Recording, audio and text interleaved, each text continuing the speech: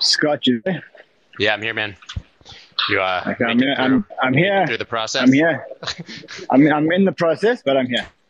Yeah, I did that last week. Always fun trying to go through, customs and passport control and security when you're trying to do Twitter Spaces. But alas, it's all good. I think this is a very important spaces to do. I mean, I know there's a lot of other spaces currently covering the actual war, but I think there's not many people have been focusing on the effects that it's going to have on the markets.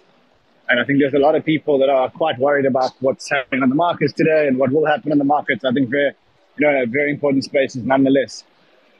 I agree 100%. I actually yesterday was sort of reluctant and woke up today. I just did, obviously, my YouTube with Mike McGlone, who's here, Dave Weisberger, and James Lavish, and it sort of reinvigorated me on how important this is. It was really nice to have some adults in the room to give me perspective, certainly on what's happened in the past and in situations like this and what's likely to happen. I think it's just hard to get past the human element of it in any moment like this, regardless of your feelings inside, to focus on the investment market and portfolio side. But I think that there's definitely a lot of people who are looking to spaces like this to get some perspective on what's going to happen.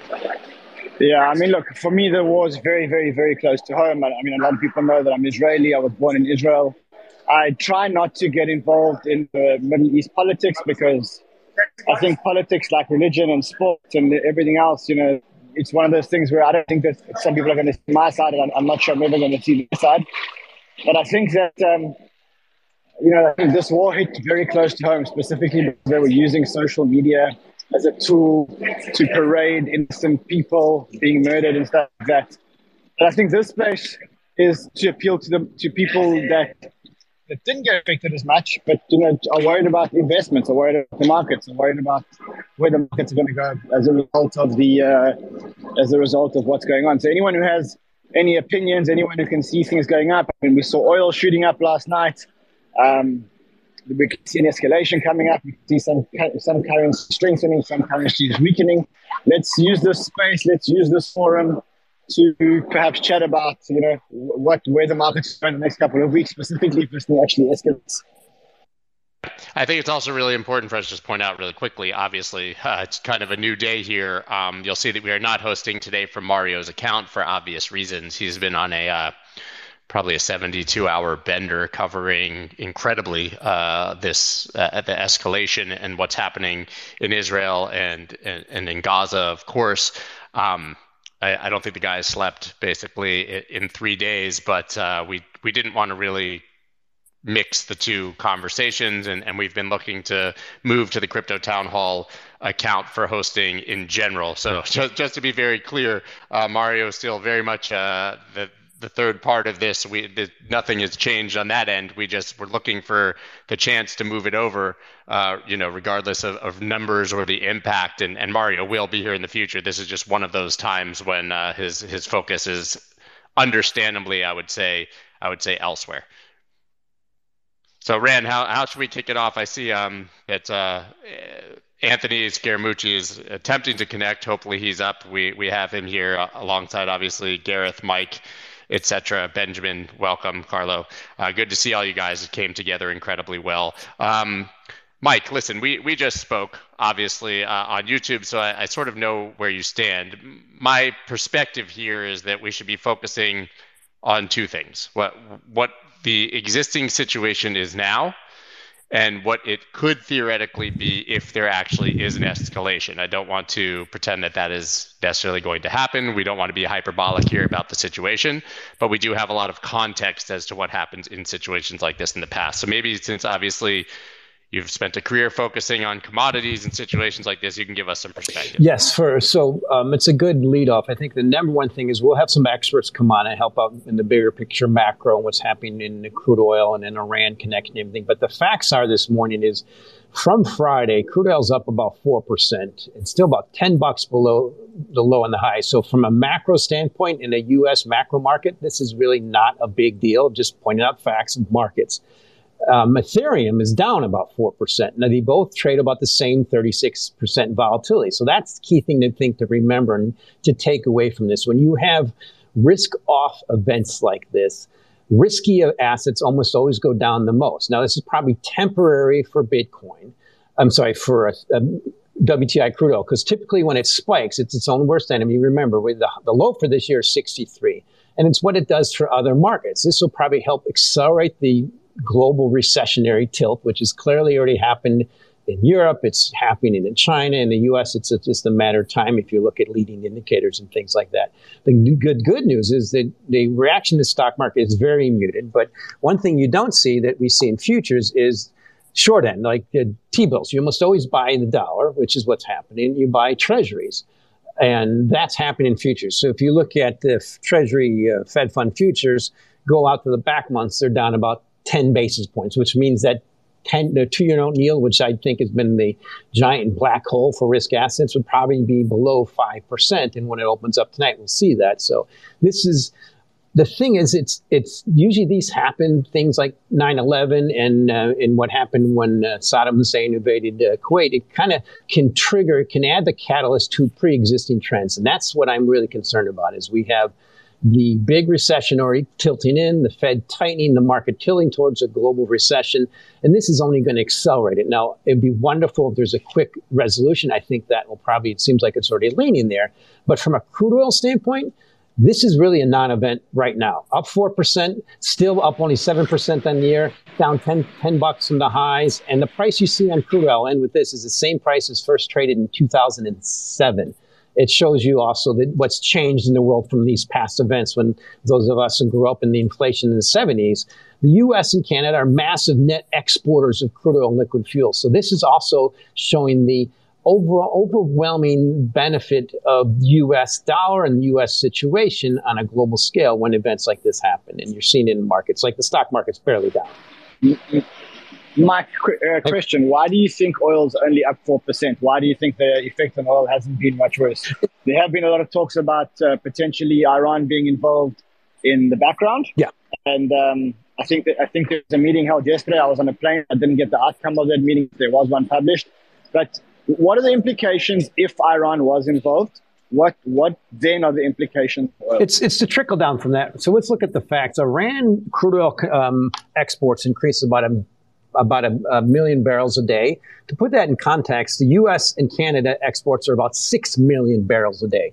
10 years ago, that was the opposite. We were importing about 10 million barrels a day. So it's what's changed in the world where this just doesn't matter too much anymore, which means the U.S. might be less involved. I hope not. I mean, hope to help protect its security, but it's just not as significant. It's the trickle down if there's a major issue from Saudi Arabia and OPEC. And the thing is, they've already been cutting, and also its positions, Rand. If you look at managed money net positions, all petroleum, basically hedge funds, they're way overweighted long, and they already started tilting lower, and they had some good profits.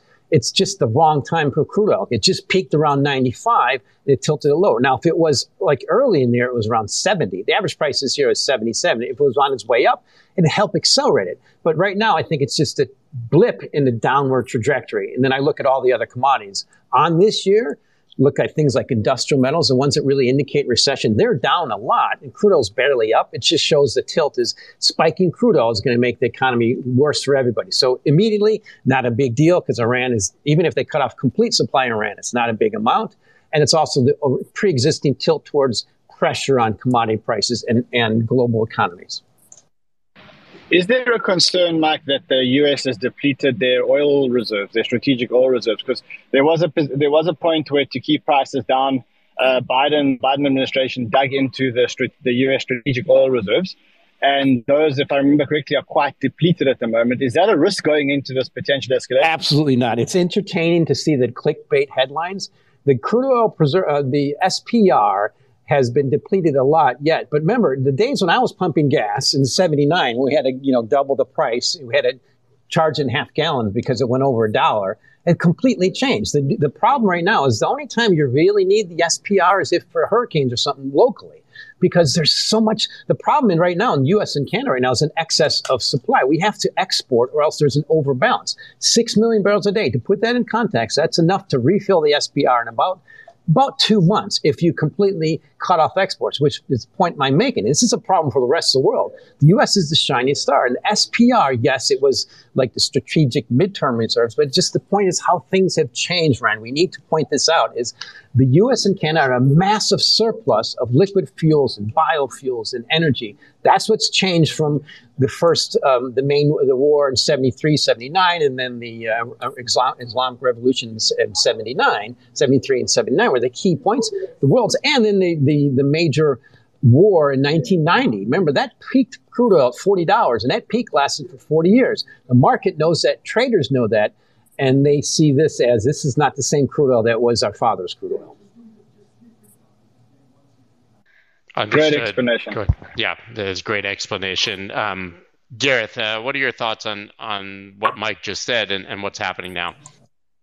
Yeah, I mean, in general, I agree 100% with what Mike's saying is that, oil's reaction is basically telling you that the oil traders are not taking it as seriously as a lot of the media in terms of thinking about escalation. And, if we really did see escalation and the whole Mideast got involved, yeah, I mean, then you're looking at a much higher oil price. But I think, we've seen past conflicts, between the two parties in the past. And I think while this one's far worse and it's horrific, the market has that look back in history and says, oh, well, it kind of works its way out, right? And then, eventually there's peace for a while. So that's the way the market's taking it right now. And you can even see the S&P, right? The S&P was down a lot initially when the futures opened last night. Now we're down 10, 15 points on the S&P. I mean, it certainly is not a fear factor trade here. I mean, VIX is up, but it's not soaring. So all the signals right now, at least from the market, is that it's and again, I hate saying this, but it's kind of like business as usual, which again is not what you want to say in this environment, but that's the way the data is showing it at this point. Gareth, do you think that could be because Israel is such a small country on the map? I mean, you're talking about a country of, I think, 13 million people. Like, do you think that in the big scheme of things, the world's looking at this and going, it's only a small country in the middle of nowhere, and it's not really, even if things do escalate there, so what? It's not, this is not America fighting or Russia fighting or China fighting or India fighting or, one of the big superpowers with huge populations. This is a little dot on the map. Do you think that could be a factor? Yeah, I do think that's partially a factor. And I also think that, just like Mike said, is that historically oil from the Middle East was just such an important part to the global economy and really the U.S. domestic economy. And now it's almost inconsequential. And so, when it comes to money and decisions on money and investments, people look at and say, OK, well, even if that part of the world, starts to get kind of crazy and it spreads, what does that actually mean for the U.S. domestic economy? It's not like it's happening in China, right? China would be a big deal. Europe would, if Europe got in, somehow something like that happened in Europe. But our main trading partners, in fact, I think the U.S., Mexico is now the biggest trading partner. Those are kind of excluded from this. And so we don't have that same reliance, which again, it's partially the size of it and then just partially the non-reliance on that part of the world at this point. Okay, now question. Wars in general, are wars good for economies or bad for economies? Like I've heard, my initial reaction, my initial gut feel says, war must be bad for economy. They cause destruction, they cause, death and suffering and whatever else. But then I always hear I don't know if it's an adage or if it's just, something that people say, but they always say like the only thing that can stimulate this economy is actually a war. Walk me through whether wars stimulate economies or are bad for economies. Yeah. So, I mean, there's no doubt that I think overall wars help the economy. And again, it's unfortunate that that's the case. But if you think about what happens in war, right, people pull together. They're willing to spend more because it's for the greater cause, right? So there's this camaraderie that can be developed during wartime where deficits don't matter as much. You have to fight the foe. So you have to spend. And all of these things kind of come together to actually stimulate growth. So that certainly is part of it. Rand, I would love to hear, Chris, I would love to hear your perspective on what's happening here and what's likely to happen. And then we'll go to Dave. Yeah, man, I'm a firm believer in, social mood kind of leading into the charts, which kind of tells us more or less what's happening rather than looking at, the events outside of it kind of causing things to happen. So, I mean, we're talking about oil, and when we look at oil, this bounce, if you look at my charts, was expected. We're just looking for this bounce right here and then looking for continuation lower. As has already been said, really, there's no real move in oil that, I think that even if you look for explanation via events that are happening, I don't think, there's much of a move in oil really for what's really happened. Now, do I think necessarily that because, it's a smaller territory and whatnot, that it's not a big deal? No, because, again, we got to look at alliances, right? And so, we're looking at when things really kind of pop off over there, there's always that possibility that the U.S., and China, that they get involved, through their alliances. And, I think that's the bigger part of there. But, again, I look at the charts here and nothing is actually happening. I mean, we've got TLT, which looks like it's bottomed out. It's got a year-long bullish divergence. So it looks like it's ready to reverse. We've got gold and silver kind of getting ready to head higher, it looks like. Bitcoin's continued to kind of push up here lately after some reaccumulation over the last 6 or 7 months. I mean, I just don't see anything in the charts that are saying, that everything's going to just tank and get terrible. The dollar itself looks like it probably topped out here. What was it, just here recently, just last week, was it? Yeah, so, I mean, I don't see anything in the chart saying that, that we've got anything significant, coming up here. I mean, I saw gold had a very, very bad 10 days prior to this. I see a $17 uptick in gold. Has it broken any specific levels? Was that just the bottom? And also how significant is gold in the time like this? Again, I'm not very experienced when it comes to wartime economics. So, like, in a time of war, do people actually flee to gold? Do they sell just to be clear, to buy more assets? Gold's up about $40 in 2 days. From I think it bottomed 2 days ago at about 1810, 1811. It's trading at 1851. And just for context, I mean, generally, 60-40 portfolios are built for peacetime. In times like this, in times of war, you generally see gold and commodities outperform. But to be clear, once again, there's a differentiation between what is happening now and what theoretically would happen if this became a larger conflict that involved, the United States in a much bigger actual war. But in times of true war, you expect gold and commodities to outperform stocks, bonds, and cash to underperform, right? I mean, governments print money massively to fund the wars. They put bonds to fund the wars, and obviously a lot of what's spent is quote unquote wasted in the war. It doesn't create more production. It's not productive for the economy. So generally we do see gold perform exceptionally well in these situations. Yeah, Anthony, I'm still trying to bring you up. Hopefully we'll be able to get you connected. I know you're there listening and we're trying, but go ahead, Chris. If Chris is going to go, I can just piggyback on the gold little one. Go ahead, all about gold. Remember, gold is all about in wars, you always want gold. It's just the way it always works. I mean, how did the U.S. accumulate so much during World War II? Because that's how they, accepted payment. But it's always been, and people always demonetize and go to fiat during wars. But gold up about 1% today, I think, is coming off a pretty significant low.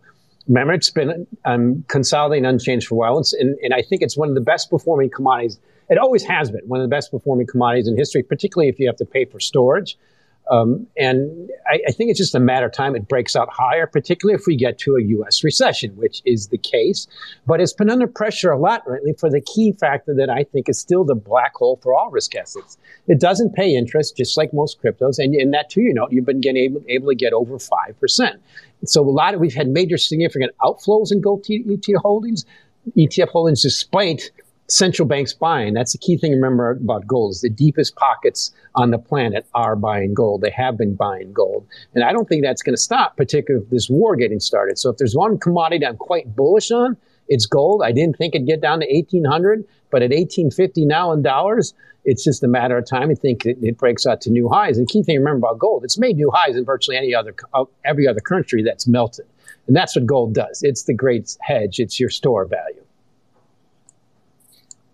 That makes perfect sense. Dave, I saw you had your hand up before. Yeah, I think you made a point earlier on your show that's really important to answer Rand's question. Rand basically said, is war good or bad for economies, et cetera, et cetera. And I think that 1971 was a big dividing line. War was terrible for economies before the fiat era, because essentially what war did is they continued as long as they had money, right? They had you run out of money, you stop fighting. Well, now you can print more money, and if you think about it, that's very, very important. And while I'm not getting into the Bitcoin fixes it ethos on a Monday after the horrors we saw this weekend, the fact is sound money is very relevant here.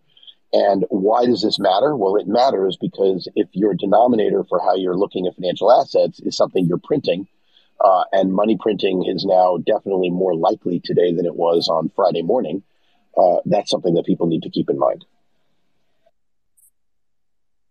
Yeah, that makes perfect sense. Alex, go ahead. Yeah, so I'll actually take to a degree the other side of that argument. I think the effect of sound money is overstated on something like that, because it's still limited to the extent that people want to buy your debt. And there's basically one country in the world that can sell unlimited amounts of debt into the market at even now still fairly low prices, and that's us. So if the US gets dragged into a total war, fine, that's probably the end of the world anyways, as opposed to, what is still ultimately the very limited conflicts that we've been in. So yes, fiat printing has absolutely allowed us to fund the crap out of, forever wars in Iraq and Afghanistan for 20 years. But it is not the same situation for smaller countries around the world who can't sell unlimited 5% debt into the market. Guys, what about U.S. debt? I mean, if the war escalates, the U.S. is going to need to spend more money. They're going to need to take out more debt. Is there a situation now where this could have an impact on U.S. debt rates, on treasury bill rates? Mike, you might be the guy for that one as well. Yeah, well, let's be careful with the narrative that's been wrong for 4 decades since I've been in treasuries, that rising deficits will make bond yields go up. In the short term, yes, that's part of what's happening, but in the macro big picture, it's the opposite.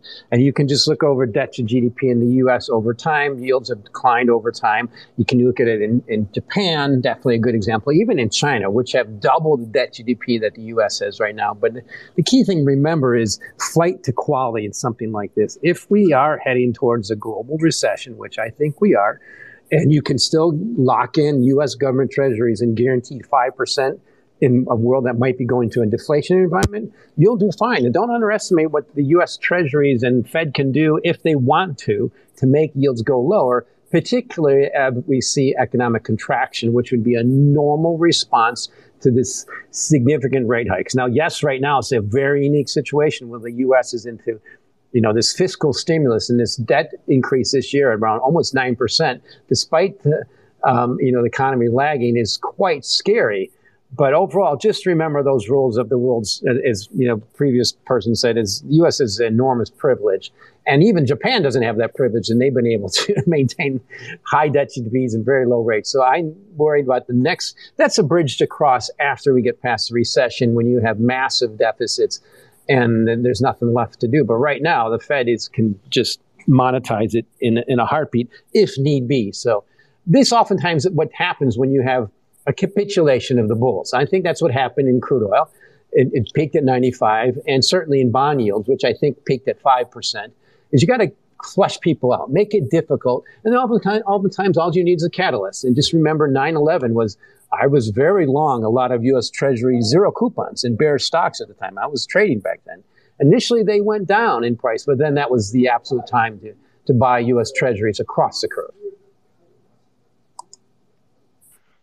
That makes perfect sense. We also, Chris, do you have any thoughts on that, or Dave, Gareth as well? Any of you can feel free to jump in. Yeah, I mean, as far as real quick back to gold, I mean, let's be honest about what we're looking at here.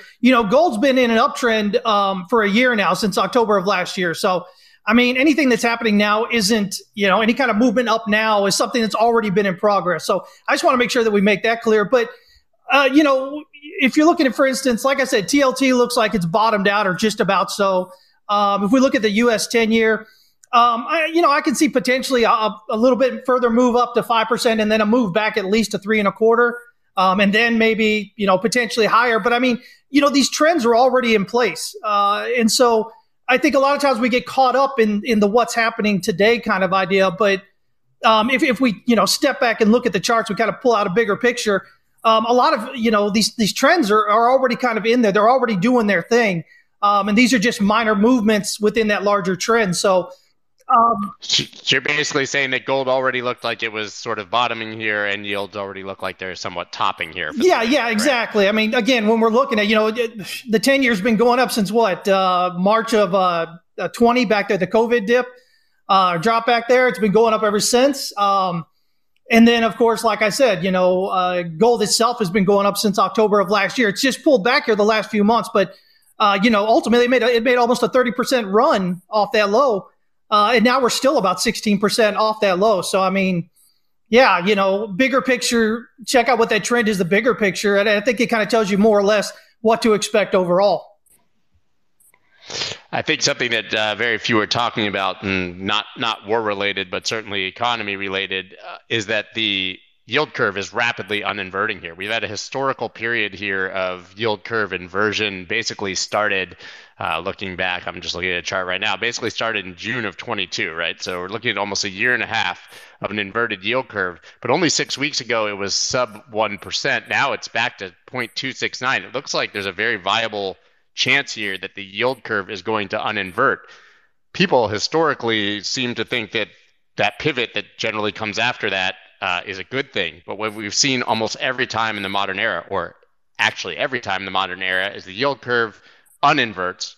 Then we see the Fed pivot, and then we see a very long and extended stock market correction, and usually a very long time for it to come back to even the pre sort of recession or pre-pivot levels. So, Gareth, maybe you can take a stab at this. What do you make of the fact that this yield curve is uninverting so rapidly? Yeah, so that's a big warning sign when the yield curve uninverts. Like you just said, is that's actually historically when we see recessions hit, is when the uninversion occurs, not the inversion. So we see recessions hit is when the I'm not sure. I'm getting a little feedback there. Hopefully that's it. But the only thing I would just add is just that if you look at the jobs number on Friday, we showed a gain of 336,000 jobs. But if you actually look at full-time versus part-time, we actually lost full-time jobs in the month of September and gained a huge amount of part-time. Perfect. Anthony, we got Scott. That was the technological challenge of all time. Anthony, I know you love to hear you ring in and your thoughts since we finally got you up on stage. Maybe he can't speak. Let's see. Anthony, are you? Can you hear? Or can you speak? Ran, can you hear? I can't. And maybe just try and unmute. Yeah, everyone is seemingly cutting out for me, so I don't know if that's just something on my end. Rand, can you go ahead? I'm going to come back. Yeah. Okay. Ant, are you there? Okay, I think we don't really have we don't actually have Anthony. Yeah, we were getting that feedback when Gareth was speaking through his mic. So yeah. Go ahead, Rand.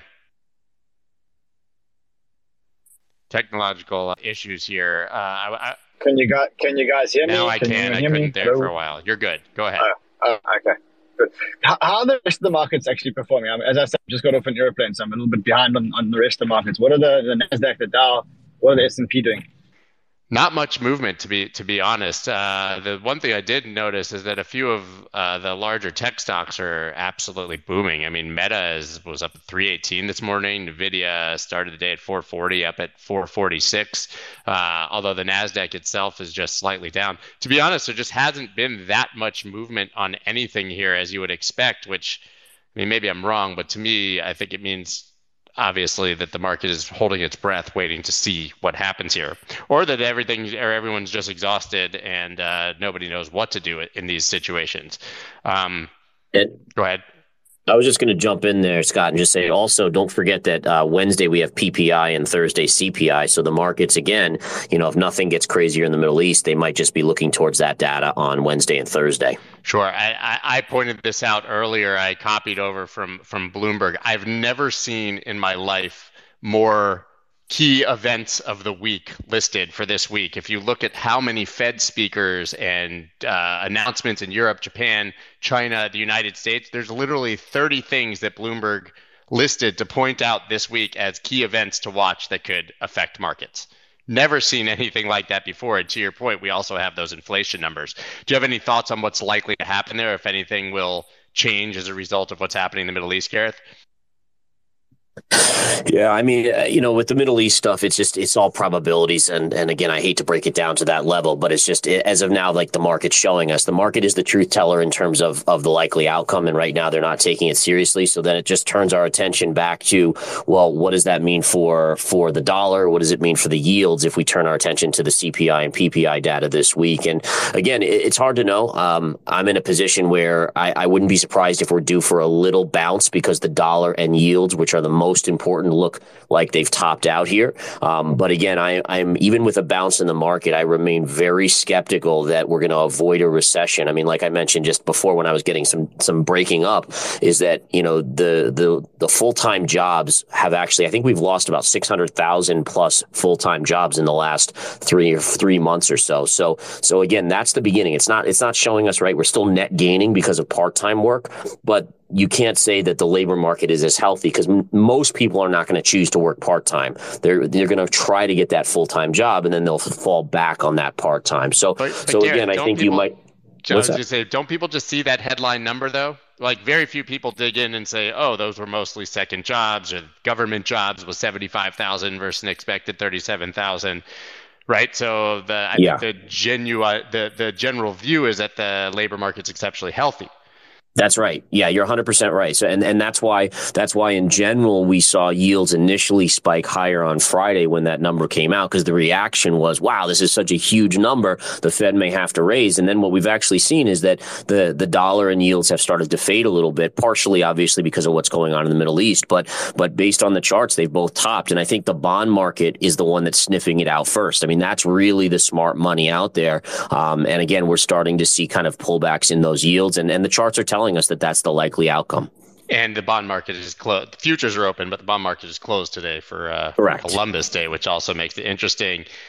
We just had Anthony on stage, and he went back to being a listener again. I was about to ask him. But Simon, you can obviously ring in. You just joined this stage. I would like to circle back, obviously, to the situation in the Middle East and what the impact there will likely be. Simon, do you have any thoughts?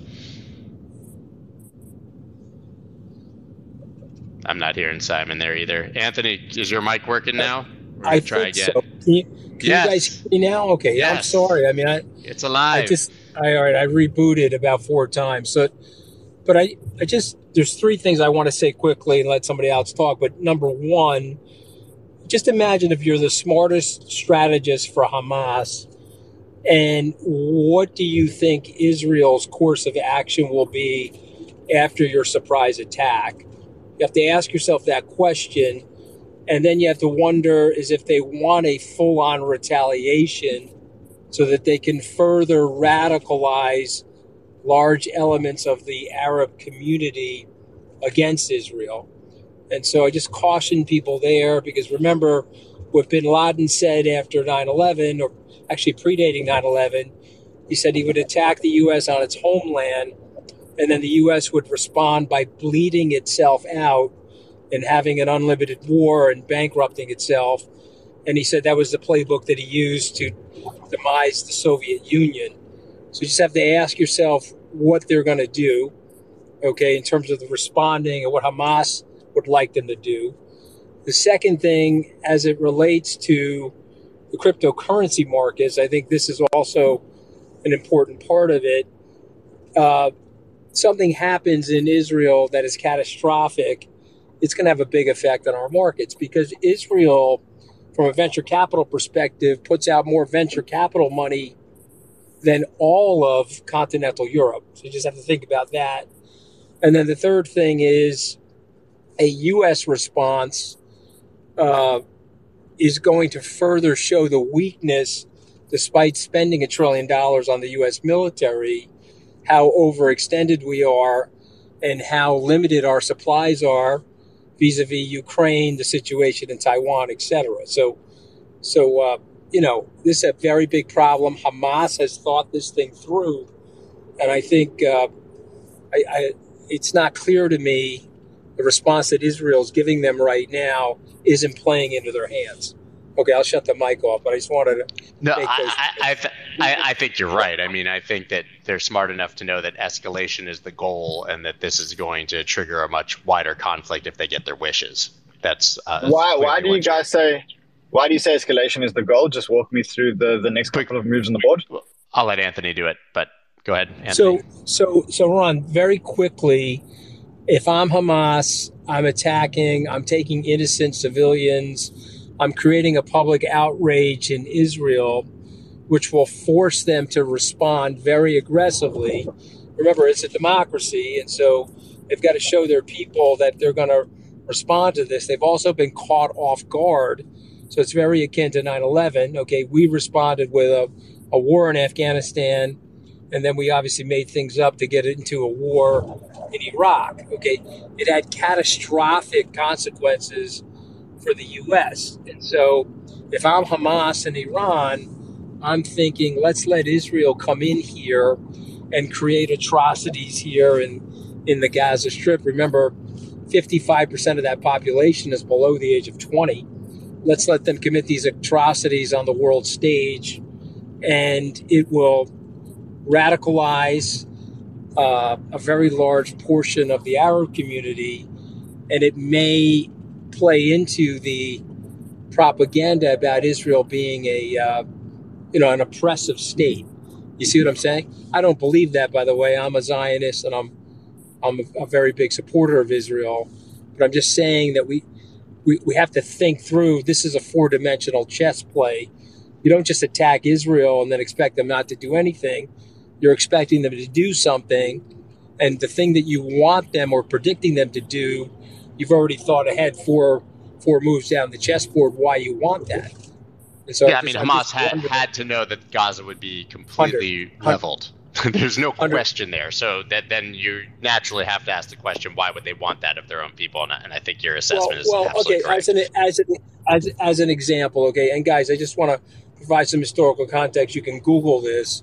When FDR left Yalta on the way back, he met with Ibn Saud, who's MBS's grandfather. Okay, and they were aboard the ship. He boarded the ship that FDR was on, and he asked the king to allow for more Jews to go into Palestine as a result of the atrocities in Europe.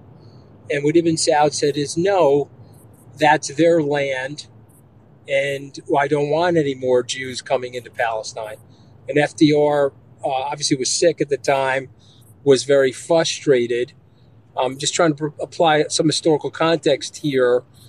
This is a very big dilemma for Saudi Arabia. Again, we're huge allies of Saudi Arabia. I have respect for the kingdom, but they also have a need to be advocates for the Palestinians, which is why their response, wasn't such a terrific response. This is something the Iranians know. They do not want relationships to normalize between Riyadh and Jerusalem. And they know that the Saudis have a historical, generational bias towards protecting Palestinians. So, again, look at the chessboard, think in 4D chess, and have a better, try to have an understanding of where all the vested interests are. And what I'm very worried about for the Netanyahu government, again, I'm not providing them with any advice, of course, but what I'm worried about is the overreaction in Gaza could lead to unforetold negative consequences for Israel. Again, I'm not even saying that overreaction reaction is not justified. I'm just saying you got to be very careful here. It's a very tender bone. How do you see it playing out? Like, let's just play out one or two chess moves forward. So if Israel retaliates like they say they're going to retaliate and effectively wipe out any remnants of Hezbollah in Gaza, what do you reckon? Yeah, Hamas. Sorry. Yeah. How do you see the next couple of moves on the 4D chessboard in the Middle East? Like, how do you see the escalation? So let me just say this: if they're killing innocents and it's broadcast or filmed or caught on a iPhone and shared with Mario or wherever it's going to go, and this is one of the beauties of X now, it's just this amazing uncensored free speech platform. I think it's going to have negative consequences for Israel. Remember, they're a democracy. United States is a democracy. We have to handle ourselves differently than totalitarian regimes, okay, particularly if we want there to be beacons of freedom in the world. And so if they go house to house and they get mired down in a huge quagmire in Gaza and it's broadcast internationally that they're slaughtering young civilians, and again, they could be doing it by accident, okay? I'm not saying they're going to do it purposefully. I'm just saying that this could be the negative consequences of that type of response. It could lead to a further radicalization and a further isolation of Israel. There's been so much progress made with the Abraham Accords. There's been progress made with the movement, of the embassy to Jerusalem. And again, even though I don't want President Trump to become president again, there were some very good moves that were made by the last administration. And there was a cutoff of funding for Iran, okay? And also, there was a lot of Sunni alliances towards Israel. This could cause a breach in that.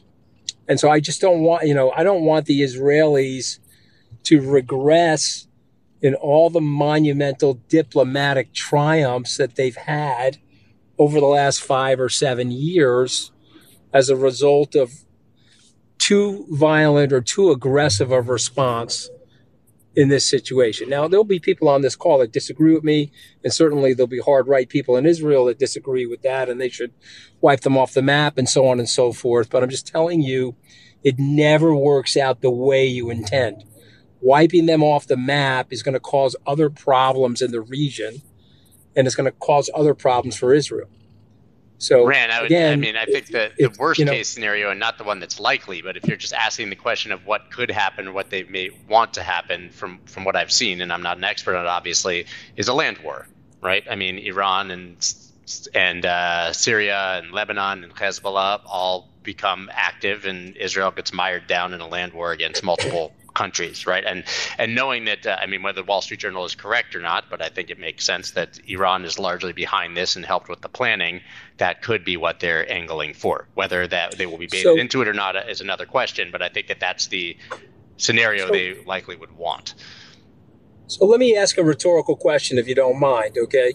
The Chinese helped to negotiate some level of diplomatic truce between the Iranians and the Saudis.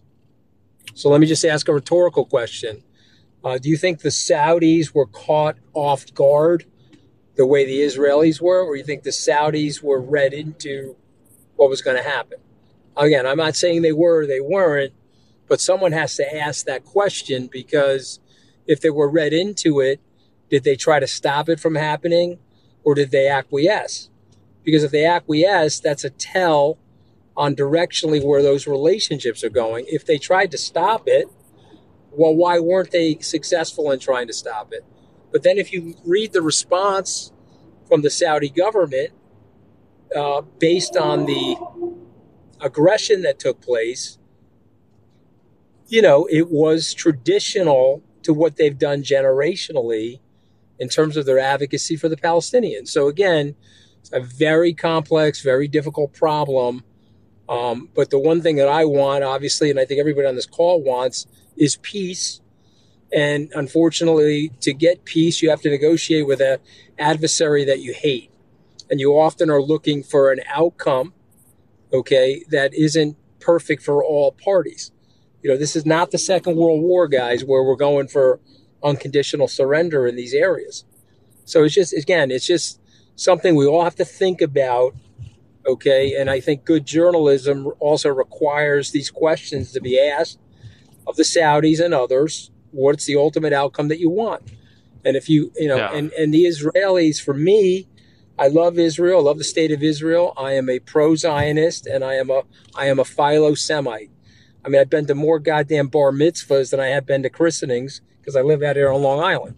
Okay, and so I want there to be peace, and I want Israel to flourish, and I also want. And remember, that's a democracy in an area of the world where there are very few democracies. Okay, so you know, there's a lot going on there, and I think we have to like. I'm just wondering if the superficial overreaction is the best play in the playbook. And I think that's what they're trying to trigger, to your point. I do want to circle back to markets a bit, but Anthony, just an interesting question sort of to your rhetorical question is, how could all of these countries, and it is possible, have known, and it's seemingly Israeli and American intelligence had no idea?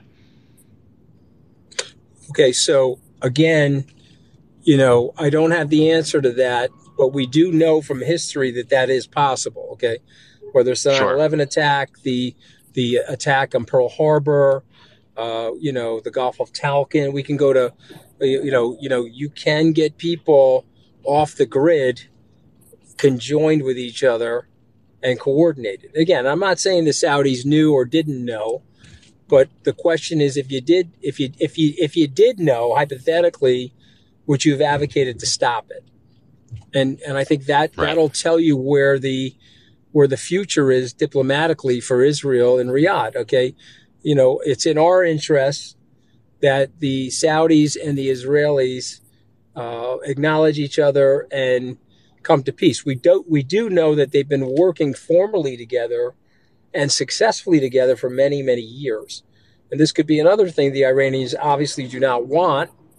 Okay, and so this is why they helped inspire, trigger, and plan the attack. If you have enemies that are teaming up with your other enemies, it's not great for you. Certainly not. Simon, would love you to share your thoughts, and then Alex. I saw you lift your mic as well. Simon, then Alex. Yeah, sure. I know you want to circle back to markets, but I'd like to provide just a bit of balance to that from a non-US perspective. And I'll try and keep a lot of the emotion out of it because it's a very emotional topic. And I agree, everyone wants peace here. But I believe we have seen, terror on both sides that needs a slight bit of balance. As a non-US person, when we were watching this unfold, and I come from the perspective, my father's a Christian, my mother's is Jewish, and I married into a Muslim family. And so I see the impacts on many different different types of faith and belief. But there was when this first came about, there was a perception that this was some kind of movement against Islamophobia, and that there was going to be some kind of pushback on, suppression and occupation. And that is one side of the story. And just to give you from the non-US perspective, as soon as Biden did come out and say, you should fight back with all force against terror, that was a massive change in narrative. If you were watching, non-US news outlets and various other outlets outside of like Europe, America, and various other things. So there was a very different perception from what you may have experienced in US over what happened this weekend. Sure. Alex. Yeah, the thing I was going to point out is, Anthony, you were talking a lot about the Saudis. I think with them in particular, but with every country, there's almost never a unified position at the top. You have lots of factions competing, pushing their own interests, what they think is best for their country, right? In particular, it's been MBS who's been driving the drive for normalization with the Israelis, and a lot of just, trying to push Saudi forward in general in the last, 10 years. And he's done that somewhat ruthlessly at times. There's people there who don't want to do it, who don't want to see that. This is true in the US as well, right? We see this dynamic. If you go back to the Trump administration, right, this is what all of the, conversing debate over like the deep state and things are. So, we have to when you're thinking about the four-dimensional chess or whatever, just what people's motivations and how they're moving are, you've got to keep that in mind, that it's often not as simple as just saying, oh, this country wants this or that country wants that. There's a lot of competing factions, people doing different things, undermining other people in their country. Maybe someone knew something, someone didn't. And it makes it really complicated because the internal power battles and politics that play out there affect what happens on the world stage and internationally as well. Yeah, all great points. I think we're going to move towards wrapping in the next few minutes. Mike, I mean, do you have any further thoughts? I know I keep coming back to you, but you seem to think that for the moment, this is not largely impactful and that the economy is on a path that's predetermined here from what's already happened. It's impactful from a time frame, from a surprise standpoint, from a macroeconomic standpoint, and for a market standpoint. We all know the significance of Israel, but in terms of cutting off the supply of crude oil deliberately and really plunging the world into recession, it's nowhere near comparable to the shock of 9/11. And there was a recession tilt. So here it's like right now it's just a shock, and markets are showing that even crude oil just doesn't care that much. It's what might happen. And as we mentioned earlier, it seems like Israel is doing what, with little help, is reacting rapidly. And markets, I think, are doing what, to me, I look at this as more the trigger. Is this going to accelerate the pre-existing trends towards a global recession? I think that, to me, is more the macro. And today it's kind of showing that, just a slight downtick in the stock market, bond yields potentially. I think they probably a sign that the yield rally has peaked. This is probably a sign that the crude oil rally that really peaked in a couple of weeks ago has probably peaked. And this is probably the catalyst you take to tilt over to recession. And that's a global scale. But right now, and exactly direct impact on crude oil supply and everything, it's just not a big deal. Right, but wouldn't we, if this does, once again, back to what is and what could be, if this does escalate in situations like this, wouldn't you expect oil prices to then rise and to be inflationary pressure rather than getting the deflation that would lead to a recession? It has to rise to a point where there's a significant deliberate cut in supply. Iran is the first source. 1 million barrels a day is insignificant compared to the U.S.'s excess of supply over demand of 6 million barrels a day. Obviously, Saudi Arabia is in that place. But do they want to plunge their customers into recession for something like this? Unlikely. And this is the way the market's looking at it. It's like, go ahead, do that, but they're going to be their own. Remember, it's that wrecking ball. Crude oil can be the wrecking ball. If it keeps going up like this with bond yields, it's going to squash the global economy, which is already heading that way as it is. So yes, but that's a significant if statement. And remember, this is not an attack on Saudi Arabia like we had back in, 2016 or so, when it ended in like a month. I mean, it just had a quick bounce. Right. Joe, I saw you just joined. Feel free to add your thoughts. Well, the only thing I'll say on the oil front is just look at what makes the basket of CPI, and the predominant factor has been owner's equivalent rent. So if owner's equivalent rent falls over the next 6 to 12 months, it's not going to matter what happens with oil. Oil doesn't make up that big of a component of the basket. That's a great point. Makes perfect sense. Anthony, do you have any feelings or thoughts specifically to the situation with oil and what's likely to come? Well, I mean, obviously, this is a pretty obvious point, and I would love to get the thoughts of these guys on it. The Strategic Petroleum Reserve, I think, has been totally mishandled by the Biden administration. And so they've been using it to stabilize the market. They cut the drilling permits in the U.S., but obviously, guys, we're all living and breathing in the same oxygen. So they're asking our foreign allies to drill and produce oil when we could be producing it here in the United States. So I guess my question is, how do we replenish this Strategic Petroleum Reserve? And what does that do to the near-term macro environment for oil? I think obviously the economy's strong. I think we're going to have I'm in the Morgan Stanley camp where the recession is going to be way worse than people realize, because if you just look at what's going on in housing, and housing controls 60% of small businesses, housing's getting crushed right now. But my question is, what do we do here to replenish the Strategic Petroleum Reserve? And what is the Biden administration's plan on protecting U.S. interests as it relates to oil. I think they've been a disaster on this, frankly. Anyone else have specific thoughts on that before we wrap? I'm not an oil expert, and Mike left. I know that I spoke to Mike, actually, Anthony, about oil a bit this morning, and he thought that the SPR, which I don't necessarily agree, was a bit of a nothing burger and that they could refill it. But I tend to err towards your views. But I just think, but also remember, that may be true from a technical perspective, but a lot of this stuff is image related too. You know, it's how people think about things sometimes are as important as the reality, which we've learned in war and we've learned in politics. Yeah, well, Anthony, just if you're in the hard landing, very bad recession camp, oil is going to be the least of your concerns, right? Because, I mean, just look at 2008, right? In 2008, oil was $150 a barrel. 6 months before, it was $30 a barrel because the economy entered a hard downturn. Yeah, well, listen, I hope I'm wrong about this, but it just feels way worse. The data is robust right now, but it feels like it's going to roll very hard because just remember something. Small businesses generate job growth.